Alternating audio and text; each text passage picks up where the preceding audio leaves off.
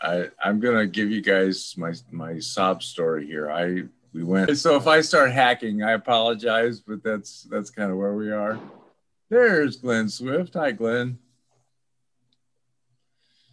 Oh, well, I think we'll give folks maybe another minute or two to log on. Thank you for being here. If anybody wants to break in and ask questions or say something, feel free. I just love this part of the session because we get to freeball it. And oh yeah, so, I see some blasts from the past. So I see that. Hey, Kirk, good to see you this morning. So Kirk, apparently we're neighbors now. Oh, you're still on mute, which is like the line of the year, right? Yeah, those famous 5 words from 2020. I think you're on mute. Oh, that is a hoot. Did you see that? Good to see you. There we go. See you all. And yes, I'm a fellow Tar Heel. Nice. What are you up to these days? Oh, I'm advising 3 or 4 healthcare IT companies, and let's see, and then teaching for the Institute for Healthcare Improvement. Plus, I'm building out an operations management curriculum for a brand new master's in healthcare administration at Wake Forest, and a couple of other things. So keeping busy. It's all based on Pemba. Hey, so Kirk, when you're doing your Masters of Healthcare Administration, give them more finance and accounting. Oh, well. Yep. I'm actually serious about that. Oh, I get it. I get it. It's critical. Everything's got to have an ROI in a business case. Yeah. Yeah, I was talking to one of our OAPs this last week. He was talking about how he really wants to make sure that he's ensuring. Hey, Chuck, good morning. Hey, good morning, y'all. Morning. Want to make sure that he wants to ensure the quality of care, and that he wants to make sure patient satisfaction is high. And I said, that's good. Keep going. He finally got around to the ROI. So yeah. So now that Chuck is on, do I have to delete the pictures of him in this presentation? No. Oh, that's right. That's right. The only reason we're here. You've got a lot of the current class here today. That's why we're here. Hey, wait a minute. Leon put the word out. Yeah. Well, let's pretend it's pictures of Chuck's younger brother. Yeah. There you go. Like any picture of me in here. It's like, wait, that guy doesn't have much gray hair. I recently connected with Gioji Thomas, and who's got some stuff going just across the border in Kentucky, and and he resent out the picture that he made of Chuck Norris imposed with my face. It was like, things you want to try to forget. Let me put it that way. So yeah, Leon, you got the white beard going there, brother. So yeah, I don't think it was white before I moved to Tennessee. So neither was my hair, Leon. So Kate, should I get started?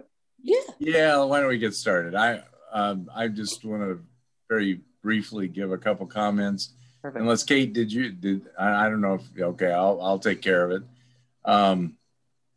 First of all, we want to thank you for joining us, everybody, and particularly Leon. Leon was with a class of 2016, which was a great year. Actually, it was a very good year, and we had and he was actually physician leader of the year that year, so that was kind of neat. He has a distinguished career so far, and he's making it even more distinguished with some of these great work, some of this great work that he's doing in quality improvement. We had a nice little chat about the area in which he practices, and I hope he enlightens everybody with some of those details, because I think there's a lot of a lot of things that are going to resonate with people as they think about what they're doing now and where they've come from. So I'm not going to go into a great deal of detail, but he's at the Johnson Health UNC Emergency Department. and they have over 80,000 visits a year. So it's a very busy emergency department. And like many people in the emergency department, he tries very hard not to stray upstairs. So he's a very smart guy. All right, Leon, you're on, my friend. If I'm sure I've forgotten something, but please feel free to embellish. Sounds good. Thanks, Don. And anything good that I say today, it's because of PEMBA. Anything that I mess up, it was something else that caused the problem. I owe a lot to Kate and company, and I really wouldn't. When people ask me if they should do PEMBA, the answer is always yes, because it was just such a great experience for me. So one of the things that I was able to do because of PEMBA was kind of jump into the frying pan, if you will, of managing a large emergency department that wasn't quite at its potential. And that's what I want to talk about today. So just a little bit of housekeeping. I'll keep the chat open. If you have any questions along the way, feel free to type it into the chat. So this was our class, the illustrious class of 2016. Leon, was that the bus that was going to the jail? That's the one where you all were. Okay, maybe it should have been. So if somebody asked, what profession do all of these people have in common? I'm not sure doctor would be the first guess, but we had a good time and learned a lot. So this talk is about an ED framework. And why do we need an ED leadership or ED management framework? It's because, and really as anybody who's even walked through an ER knows, there are almost infinite numbers of variables that go into running an ER. And that's why people often call it a chaotic atmosphere. But even the management side, there's so many people, so many different processes, so many goals that various stakeholders have. It's really hard to figure out where to even start. And I like at the bottom of this graphic where it says ER, good luck. And that's how I felt when I started at this hospital in 2018. We were a 1-star Medicare hospital at the time. And when I got to my office, this piece of paper was on my desk. And if you zoom in, you could see that care from doctors and would recommend ED. So this is a survey of our patient satisfaction. And those ones on the side are first percentile. I did call my boss at the time and say, we're number 1 in patient satisfaction. That's really good, right? He's like, no, I think that's first percentile. Like 99% of other hospitals are better. So we had a lot of work to do. And if you looked online, you could get a better sense of where things were. So I'm just gonna read this here.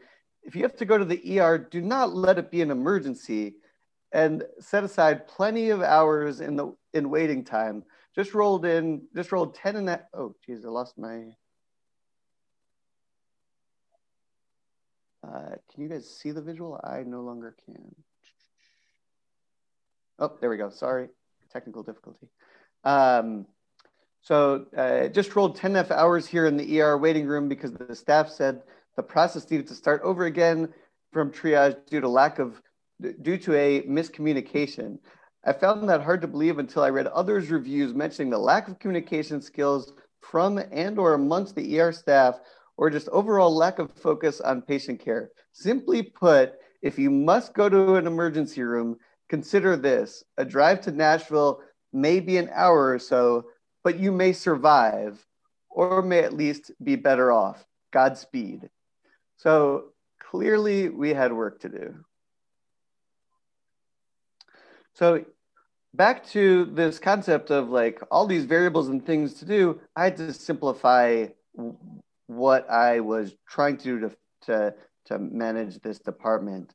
So I went to the textbook And I very quickly realized I couldn't turn 3.8 pounds and 784 pages into a simplified action plan. So I used kind of the ED framework to go after this. So in the emergency department, when things get really complex, we think about the ABCs. And that's what I wanted to do with managing the department. And the other way to think about this is this Einstein quote, everything should be made as simple as possible, but not simpler.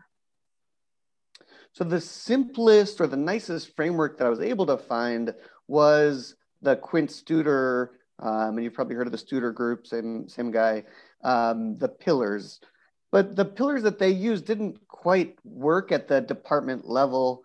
So things like finance and growth didn't really work right. And I'm not sure what service necessarily means in the ER context. So I really wanted to build something parallel that worked in the department context. And that's where this framework came from. So the framework here is people, quality, efficiency, experience, and equity, or PQE3. So in order to go through this, I'm going to talk specifically about our experience in 2018 and 2019, and then we can open it up for more discussion on how to do PQE3. So on the people side, when I arrived in July 2018, we had a staffing problem. We needed 17 emergency department FTE physicians to staff the place, but there were only 7 on staff at the time. Everybody else was a locum, which led to quality, efficiency, equity challenges. A lot of issues come from that. And one line that came in my head a lot during that time was, in the history of the world, no one has ever washed a rented car, and we had a lot of renters. So one of the ways that that became visible is filling shifts. So when I showed up on Monday morning, my first day, I looked at the schedule, and all of the night shifts for the rest of the week, starting the next day, were unfilled. And this is an ER. It's an ER with that saw about 85,000 patients per year. And so we're not, by law, we can't not have a physician. So I thought this was going to be like the shortest directorship of all time, because I'd be able to last like one day, and then we wouldn't fill the shifts, and that would be the end of my job. So my first big project was fill the shifts and fill them as much as possible with dedicated providers. So what we did was first figure out the problem. So the problem was, or one of the key problems was, that the local physicians realized that if they could band together and ask for fewer shifts, and then shifts would be open, the company that had to fill the shifts would negotiate with the few or one person available for that shift. And as Chuck Noon will tell you, if your BATNA essentially is the entire contract and the other person's BATNA is a good night's sleep, you're in a really bad negotiating position. And so for the doctors, this was kind of nice. For their spouses, it was terrible, but for them, it was kind of nice because they could get huge bonuses. But for me as a medical director trying to staff the place, it was a real mess. So what we did was figure out, okay, how do you change that dynamic? So there are more people vying for the shifts, and the price of that shift can go down. And so what we came up with was an auction. So the nice thing about an auction is that it was open to everybody. and you would get the minimum price required for that shift. And so the way I did it was I would own this. It was a Google form, and I would start with like $100 or whatever, and then increase the bonus until somebody took the shift. And at the beginning, it took a decent amount of money, and then like within 2 or 3 days, I got a phone call saying, "Hey, Leon, like, what are you doing? That was the shift. Like, somebody else picked up the shift, but that was supposed to be my shift." I was like, "What do you mean that's supposed to be your shift? Like, if it was supposed to be your shift, why didn't you take the shift?" He's like, "Well, we all decided in advance that that was going to be my shift." And so it became very clear that this was kind of a cartel setup that we had just broken. And so thanks to this shift auction, we were able to fill the shifts, and I did not have a 1-day tenure in Clarksville. So kind of bigger picture, in the short term, our goal was to change from an individual locums setup where a lot of the shifts were just kind of one-off locums who really didn't buy into the mission and vision of the group to a group of locums who we knew could at least buy in, even though they were more expensive and weren't quite what we were looking for on for local doctors, and then really diligently recruit local physicians. So the way we did that was figure out what our target population was, so the Nashville market, residents, and then really made it clear to everyone how we were going to do this. We hired a dedicated recruiter to make sure that we found every possible emergency physician who could potentially end up working with us. We treated every recruit as a top priority, took them to dinner, bought them wine from our local Clarksville winery. We pitched the opportunity to build. So that's a nice thing about starting out where we started out, was you can say with a straight face, you can say, look, anything you're interested in, it needs to be built here. And you can really have an opportunity to develop what you're passionate about. And then we want to improve the work environment every day so that when people walk through the department, they saw it as a place they'd want to work. And then we wanted the compensation package to be fair and strong. So one of our big wins was getting Garrick Vandervelt, who finished the program last year, to come back to our department. And within 13 months of our arrival, we had 0 locums, not even the group. We had 100% local physicians on staff, and so we no longer had any car renters. We were all car owners. So on the quality side, so this is I would not have been able to do this without kind of the PEMBA teaching. And so what we used for our quality improvement was the John Cotter 8 steps of change model. I'm going to go through 2 examples here.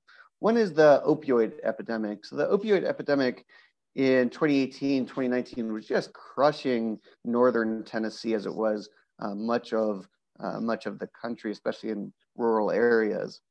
So the steps that we took create a sense of urgency. Well, there's only 1 hospital in the whole county, and we were getting 3 opioid overdoses come to the hospital per day in 2018, just a huge number. So the urgency was very much there. We built a guiding coalition. We partnered with hospital pharmacists, social worker, addiction specialists in the community. We then formed a strategic vision. So we researched best practices to how emergency departments should respond in an epidemic like this. And so Yale had done some path-breaking research. Cal ASAP had kind of come up with the benchmark ED processes and algorithms. And then we created a local pathway based on all of that information. We enlisted a volunteer army, being our providers and our nurses, through multimodal staff education. So meetings and emails, various kinds of announcements. And then we removed barriers. So we got buprenorphine added to the formulary, so it was very easy to start in the ED. We created our own pathway based on published literature. And we set up a dedicated voicemail line. So 24/7, you could just call our addiction specialist, leave a voicemail, say this person came in with an opioid overdose or opioid withdrawal or opioid use disorder, and they would take it from there. They would call the patient, find the patient, and help them out. We generated short-term wins with really dramatic patient stories of helping people turn their life around. We sustained the acceleration by coordinating with the pharmacist to do chart reviews and continued kind of continual process improvement, and instituted the change by making it part of orientation, part of our website, part of general practice, so that managing opioid use disorder was just an everyday thing that we did. So the next topic that I want to go through on this Cotter pathway is sepsis. So anybody who's worked in the hospital knows that sepsis is a big deal. It's the #1 cause of death in the hospital in the country. But we need to create a sense of urgency for each provider. So what we started doing was every sepsis case that got reviewed by our quality department, because it is a core measure for CMS, we would give feedback from that case to the providers. Nobody wants to have fallouts or feel like they're not giving great care to their patients. So this individualized feedback really got people's attention. We built a guiding coalition, kind of the same as before. So partnered with nursing, quality, inpatient leaders, formed the strategic vision through researching best practices. And then same thing with the multimodal staff education. The barriers we were removing, so sepsis is really complicated. So tailoring the EMR to make sure that the right information was getting to providers at the right time. So code sepsis being called through the EMR, vital signs showing up in the right way, really made it easier to succeed. And then we created a pink sepsis checklist so that every ED provider and every nurse knew exactly what to do for which patient. So we generated short-term wins by rapidly increasing SEP1, the core measure scores, as well as being able to share individualized sepsis performance with the group. So we could show that both at the group level and the individual level, people were getting better at sepsis, and it became something to be proud of. And then the part of instituting change, so it was part of orientation, internal website, general practice, same as the opioids. So basically, we had a vision for how we were going to do the change, and then just went step by step with that, which made it much easier to implement these big quality improvement projects. And we went from lowest quartile on sepsis in 2017, improvement in 2018, 2019, we were well above the state and national average on sepsis, which translates to a lot of lives saved. Efficiency. So this is kind of the Chuck Noon, Jody Crane territory that we were playing in. So just as a reminder, we were seeing at the time 85,000 patients per year. So it was a big ER, and our before times metrics were just not good. So the pink line is average length of stay. And then on the left side here, you can see that on average, the median discharge length of stay for our discharge patients was around 200 minutes, so more than 3 hours for discharge patients on average, which is not good for an emergency department. And we were able to decrease that by 40 to 50 minutes over time. Same with our door to doctor times, really drove those down and kept those consistent. Same with left without being seen. To have a large ED with left without being seen consistently lower than 1 in 200 patients or less than 0.5% was really an amazing accomplishment. So how did we do it, right? So we did it, but how did we do it? We did it because of Jody Crane and Chuck Noon. So one of the best examples of that was a sprint that we set up early on in this process. So we knew that a large percentage of our patients were low to moderate acuity patients, and those were the key patients to get out of the emergency department as efficiently as possible. The strokes and major trauma and severe sepsis, that's care that's harder to focus on rapidity, but our lower acuity patients, that's what the patients want. They want efficiency, and that's what we wanted. So we set up a sprint, and what we did was have LPNs and techs and nurses and managers, and we found a room in our hospital that had a bunch of whiteboards and basically closed the door and said, we're going to spend all day in here. Forget everything that is happening out there. We want you, the frontline team, to design care from scratch with the number of patients that we know are coming and the space that we have to see them. And so we did that. We essentially went patient type by patient type, different time of day by different time of day, and created the ideal process. And what we ended up with was 2 different vertical zones. We had a vertical 3 zone. So for patients with things like headaches and kidney stones, they had their own space, dedicated space.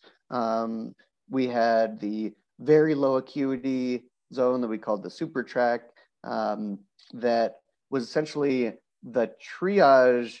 So we saw them in triage and then didn't even have them come back through the door of the emergency department. The triage rooms had a back door, and the patients would just kind of go into a waiting room area and then get discharged from there. And that concept of getting getting the frontline team to design the care worked incredibly well. The other thing that worked very, very well was demand capacity matching our schedule, our provider schedule. Not too surprisingly, we turned to these guys. But we also realized that we had to use the best evidence to figure out how many patients a provider would pick up at the beginning of the shift versus the end of the shift, and ended up with a model that changed the before times. And you could see there were many hours with really dramatic demand capacity mismatch, which led to inefficiency, into a model that was much better matched over time. And we do have the constraint of certain length shifts. Even within that, if you look at each of the red and blue bars, which correspond to the arrivals or provider pickups per hour, you can see every time there's an imbalance one way, we made sure to balance it in the other direction. And so we were essentially always ready for the number of patients that were coming into CS. Experience. So again, we were first percentile when we got there, and we needed a plan. So this is our results. So you can see, kind of starting with the end here, you can see that our these are social media reviews. So Google and Yelp was what the community was using. Our reviews went way up over that year and a half. So how do we do it? We did it through a data-driven improvement process. The hospital did not survey discharges, so we got approval to survey our own, to set up our own text-based survey. So every discharge patient got a text the next day with our HIPAA compliant survey. And the survey was very simple, just who was your doctor? How satisfied were you with your care? How likely are you to recommend the emergency department in general? And then an open-ended, what was the main reason for your ratings, and any special recognition. This is a reminder that you can't manage what you don't measure. And so we got all this data. Now, what do you do with that? Well, one of the things that we did was set up a coaching system. So we knew who was doing well and who wasn't doing well with patient satisfaction. And we knew that everybody wanted to do well. Everybody wants to feel good about their interactions with patients and didn't want to be on the wrong side of that. So we paired our really high patient satisfaction team members with those who weren't doing well. And it became kind of a team building process that worked very well. Equity. So I really like the term equity because it means two things. It means being fair and impartial, or it means this, number two, the value of shares issued by a company. So financial stability, no margin, no mission is what I was taught at PEMBA. So one example in this year was we wanted to set up our finances in a way that we could attract and recruit the best possible physicians and APPs. And so we had a day where we did what we called the whiskey table. So everybody brought their favorite whiskey. We went to somebody's house and went to one of the ER doctor's house. And our mission that day was to come up as a team with how we were going to do our finance, how we do pay within the group, because we were a democratic group. And what was decided was that the pillars for our compensation were going to be that it was fair, market-driven, and transparent. There wouldn't be any back deals.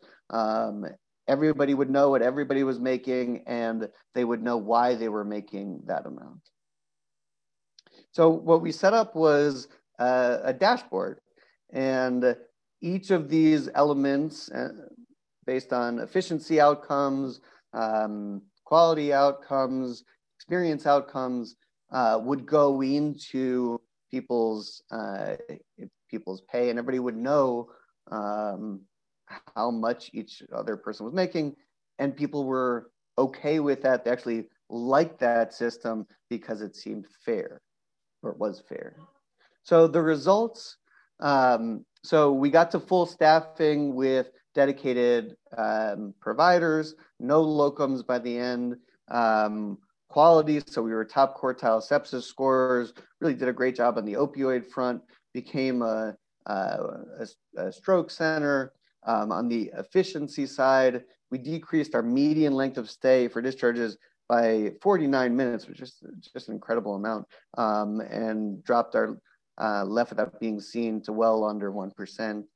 Our experience, we were able to double our online reviews, which the hospital C-suite was very proud of.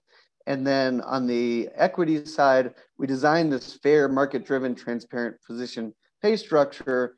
And what that allowed us to do was keep our full-time staff, decrease locums, balance the books. We ended up doing very well financially because of that. And so both sides of the equity piece were taken care of. And just kind of big picture here. So how do you turn this framework into action? It can be at kind of every level of the leadership and management structure. So strategic planning, department meetings, staff communication, dashboards, provider evaluations. We broke them all down into people, quality, efficiency, experience, and equity. So then what, right? Why am I talking about this in the past tense? Well, everybody has a plan until they get punched in the mouth, and that's a boxing term. So so what happened was our hospital system was a for-profit system. They got an offer from another contract management group, and they did a deal with that contract management group to staff all of their ERs. And so our democratic group, despite these amazing outcomes that we were able to deliver, we couldn't do it at the price that the other group was going to do it. So it was time for me to move along, which was actually personally a great thing because I got to go back home to North Carolina, where I'm now the emergency department medical director at Johnston Health UNC, and been here since the beginning of 2020 and implementing the PQE3 model here at Johnston Health. So thanks so much for listening. Thanks so much for all that Pemba has done for me, and I'm happy to answer any questions that you guys have.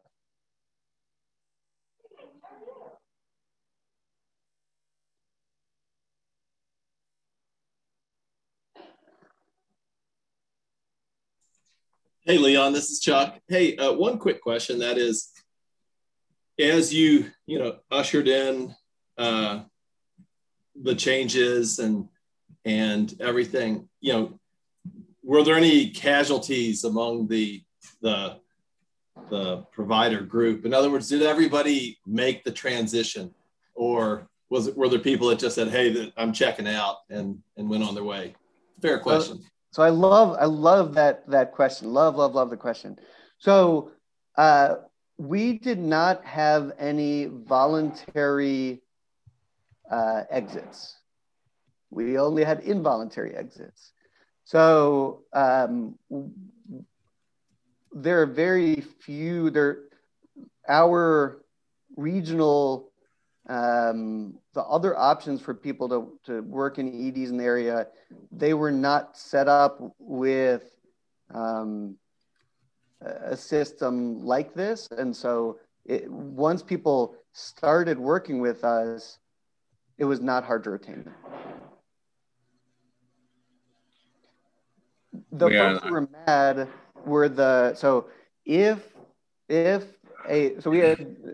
had one physician who was at the bottom of every metric, and we had to let him go. And what was interesting is that letting go of people who are holding back others who want to succeed actually increased the morale of everybody else.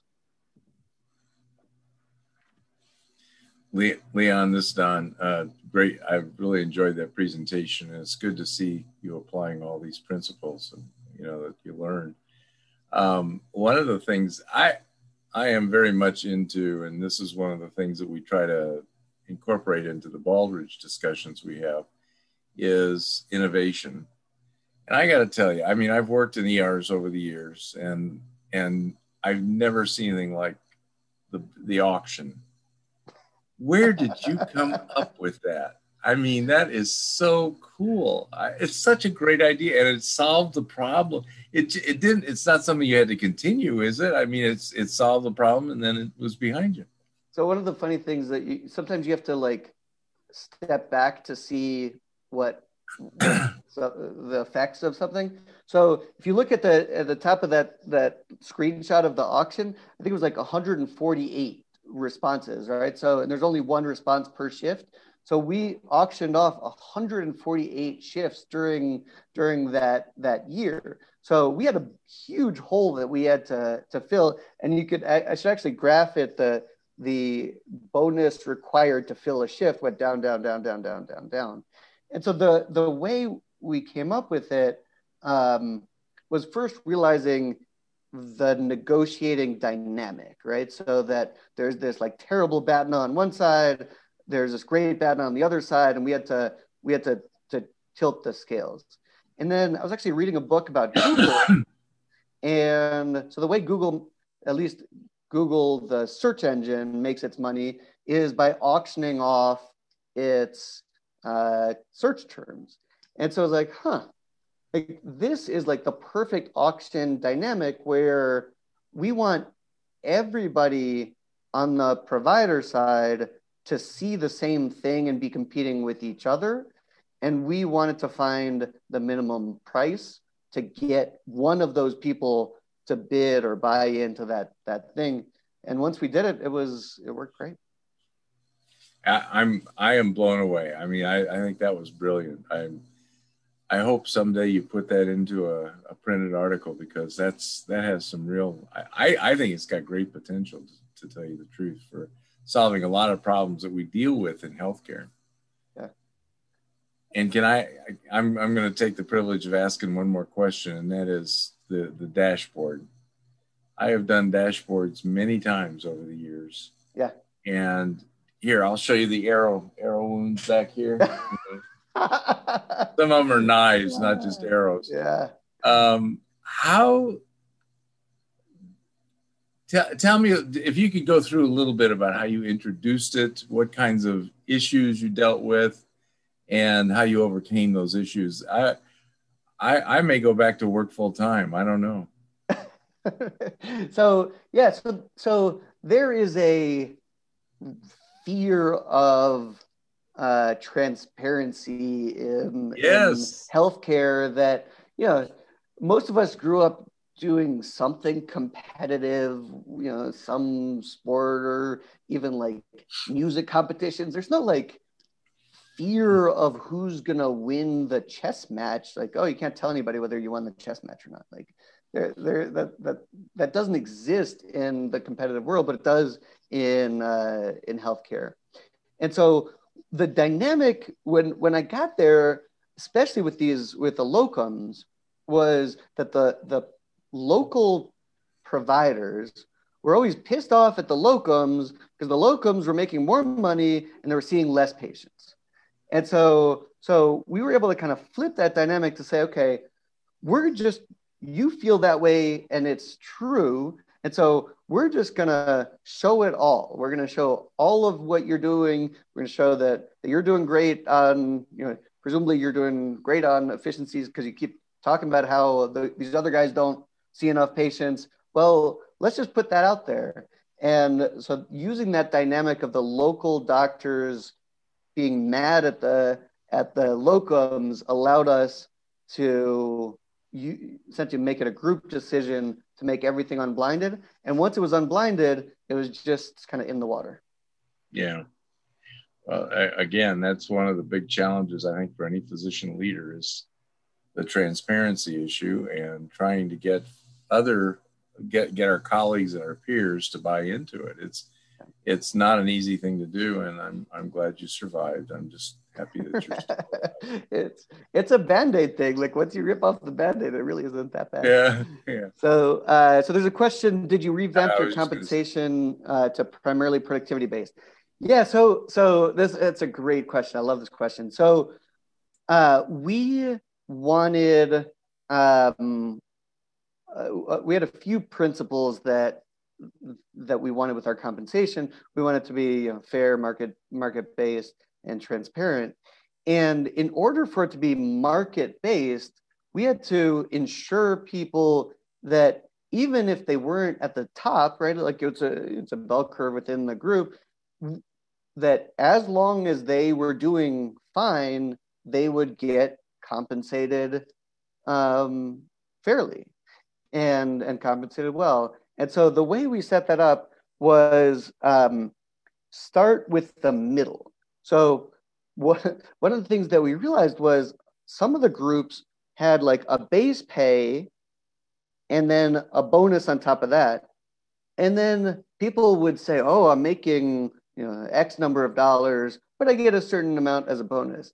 And so what we realized was people kind of glom on to the base pay as their real pay. And so we wanted the number that people talked about when they went to drinks in Nashville or whatever to be high enough to recruit and retain. So we used the middle number. We used the average number, which actually helped us because we could budget off the average number. It's the only thing that really matters from a budgeting perspective. So we told people on average, our group would make X number of dollars. And then we discussed as a group how much you wanted to be at risk, plus and minus. And it wasn't a huge amount.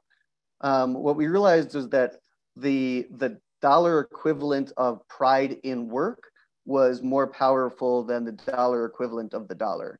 And so so people didn't really want there to be a huge amount at risk, just enough to feel like their hard work was being rewarded. So there's another one here. Did you feel time efficiencies or compensation factors were more important at changing patient satisfaction scores? So yes, this is great. So as Jody or Chuck will tell you, the biggest factor in patient satisfaction in the emergency department is efficiency. And so no question, no matter how much we were able to coach or inspire the interaction between people and their, between providers and the patients, if the patients waited too long, we weren't going to get good scores. The parallel that I liked using was, if I go to Starbucks and even if they made like the perfect lattes, just perfect, if I had to wait for 45 minutes to get a freaking latte, I'm not giving them 5 stars for that latte. So yeah, efficiency was the most important thing. This is David Ball. I'm a ER director down in Florida. Did you incorporate any of your quality or customer service metrics into your compensation model or bonus model at all? Yes. So yes, very much so. So we had a conversion factor. So and it was kind of changeable over time based on what the group wanted. But our survey results were in there, and the quality side. The only quality piece that we were able to make objective enough to include was sepsis, because sepsis is, it was being reviewed by, each one of the cases were being reviewed by the quality department. So sepsis was in there as well. And our hospital, for hospital leadership has their kind of wishes of the moment. Their wish of the moment for 2019 was AMAs. They wanted us to decrease AMAs. So we had a conversion factor and a small amount of money related to decreasing AMAs.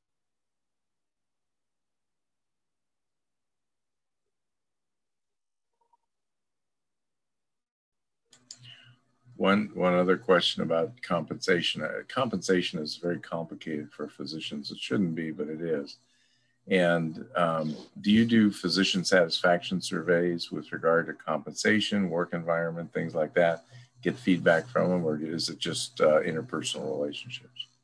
It was a small enough group, and a vocal enough group that it did not seem necessary. That's one of the great things about working in the ER is, at a single site, when things were not to people's likings, we knew about them very quickly. You're such a diplomat. If you consider politics, I mean, they're going to rag you if you screw up. So, David, I had one more question around that. So you brought in a lot of full-time people. Did you have different, and you were a Democratic group at that time, did you have different classes where some employed physicians was it all partner? Was it day one partnership? What was y'all's structure?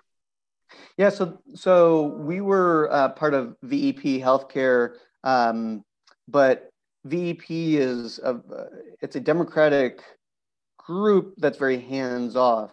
When they trust, when the local group builds trust with kind of the mothership. So we basically had a budget. They were going to take X amount for administrative stuff that the company needed, and the rest was going to be divided within the group. VEP has a very nice partnership structure within the company. I'm not sure I'm allowed to go into too much detail about that. But it ends up so that anybody who works even, I think it's like 4 weeks, like 4 weeks into your tenure, you can essentially buy in to have shares in the company.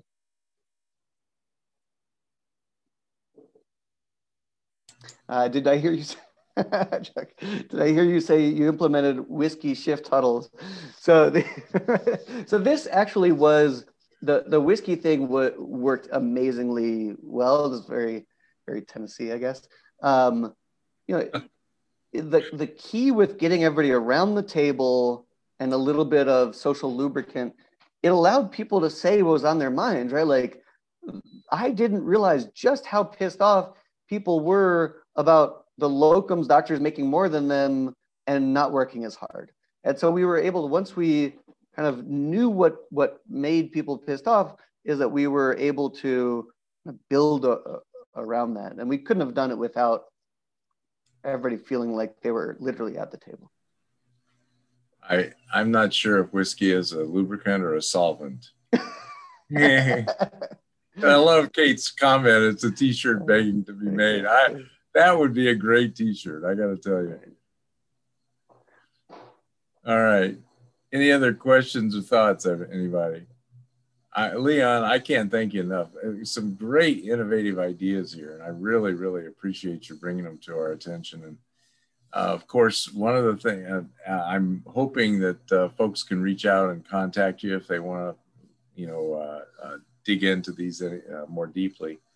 And I will make sure that your email address, if that's okay with you, is available to folks. And folks, I want to thank you all for joining us.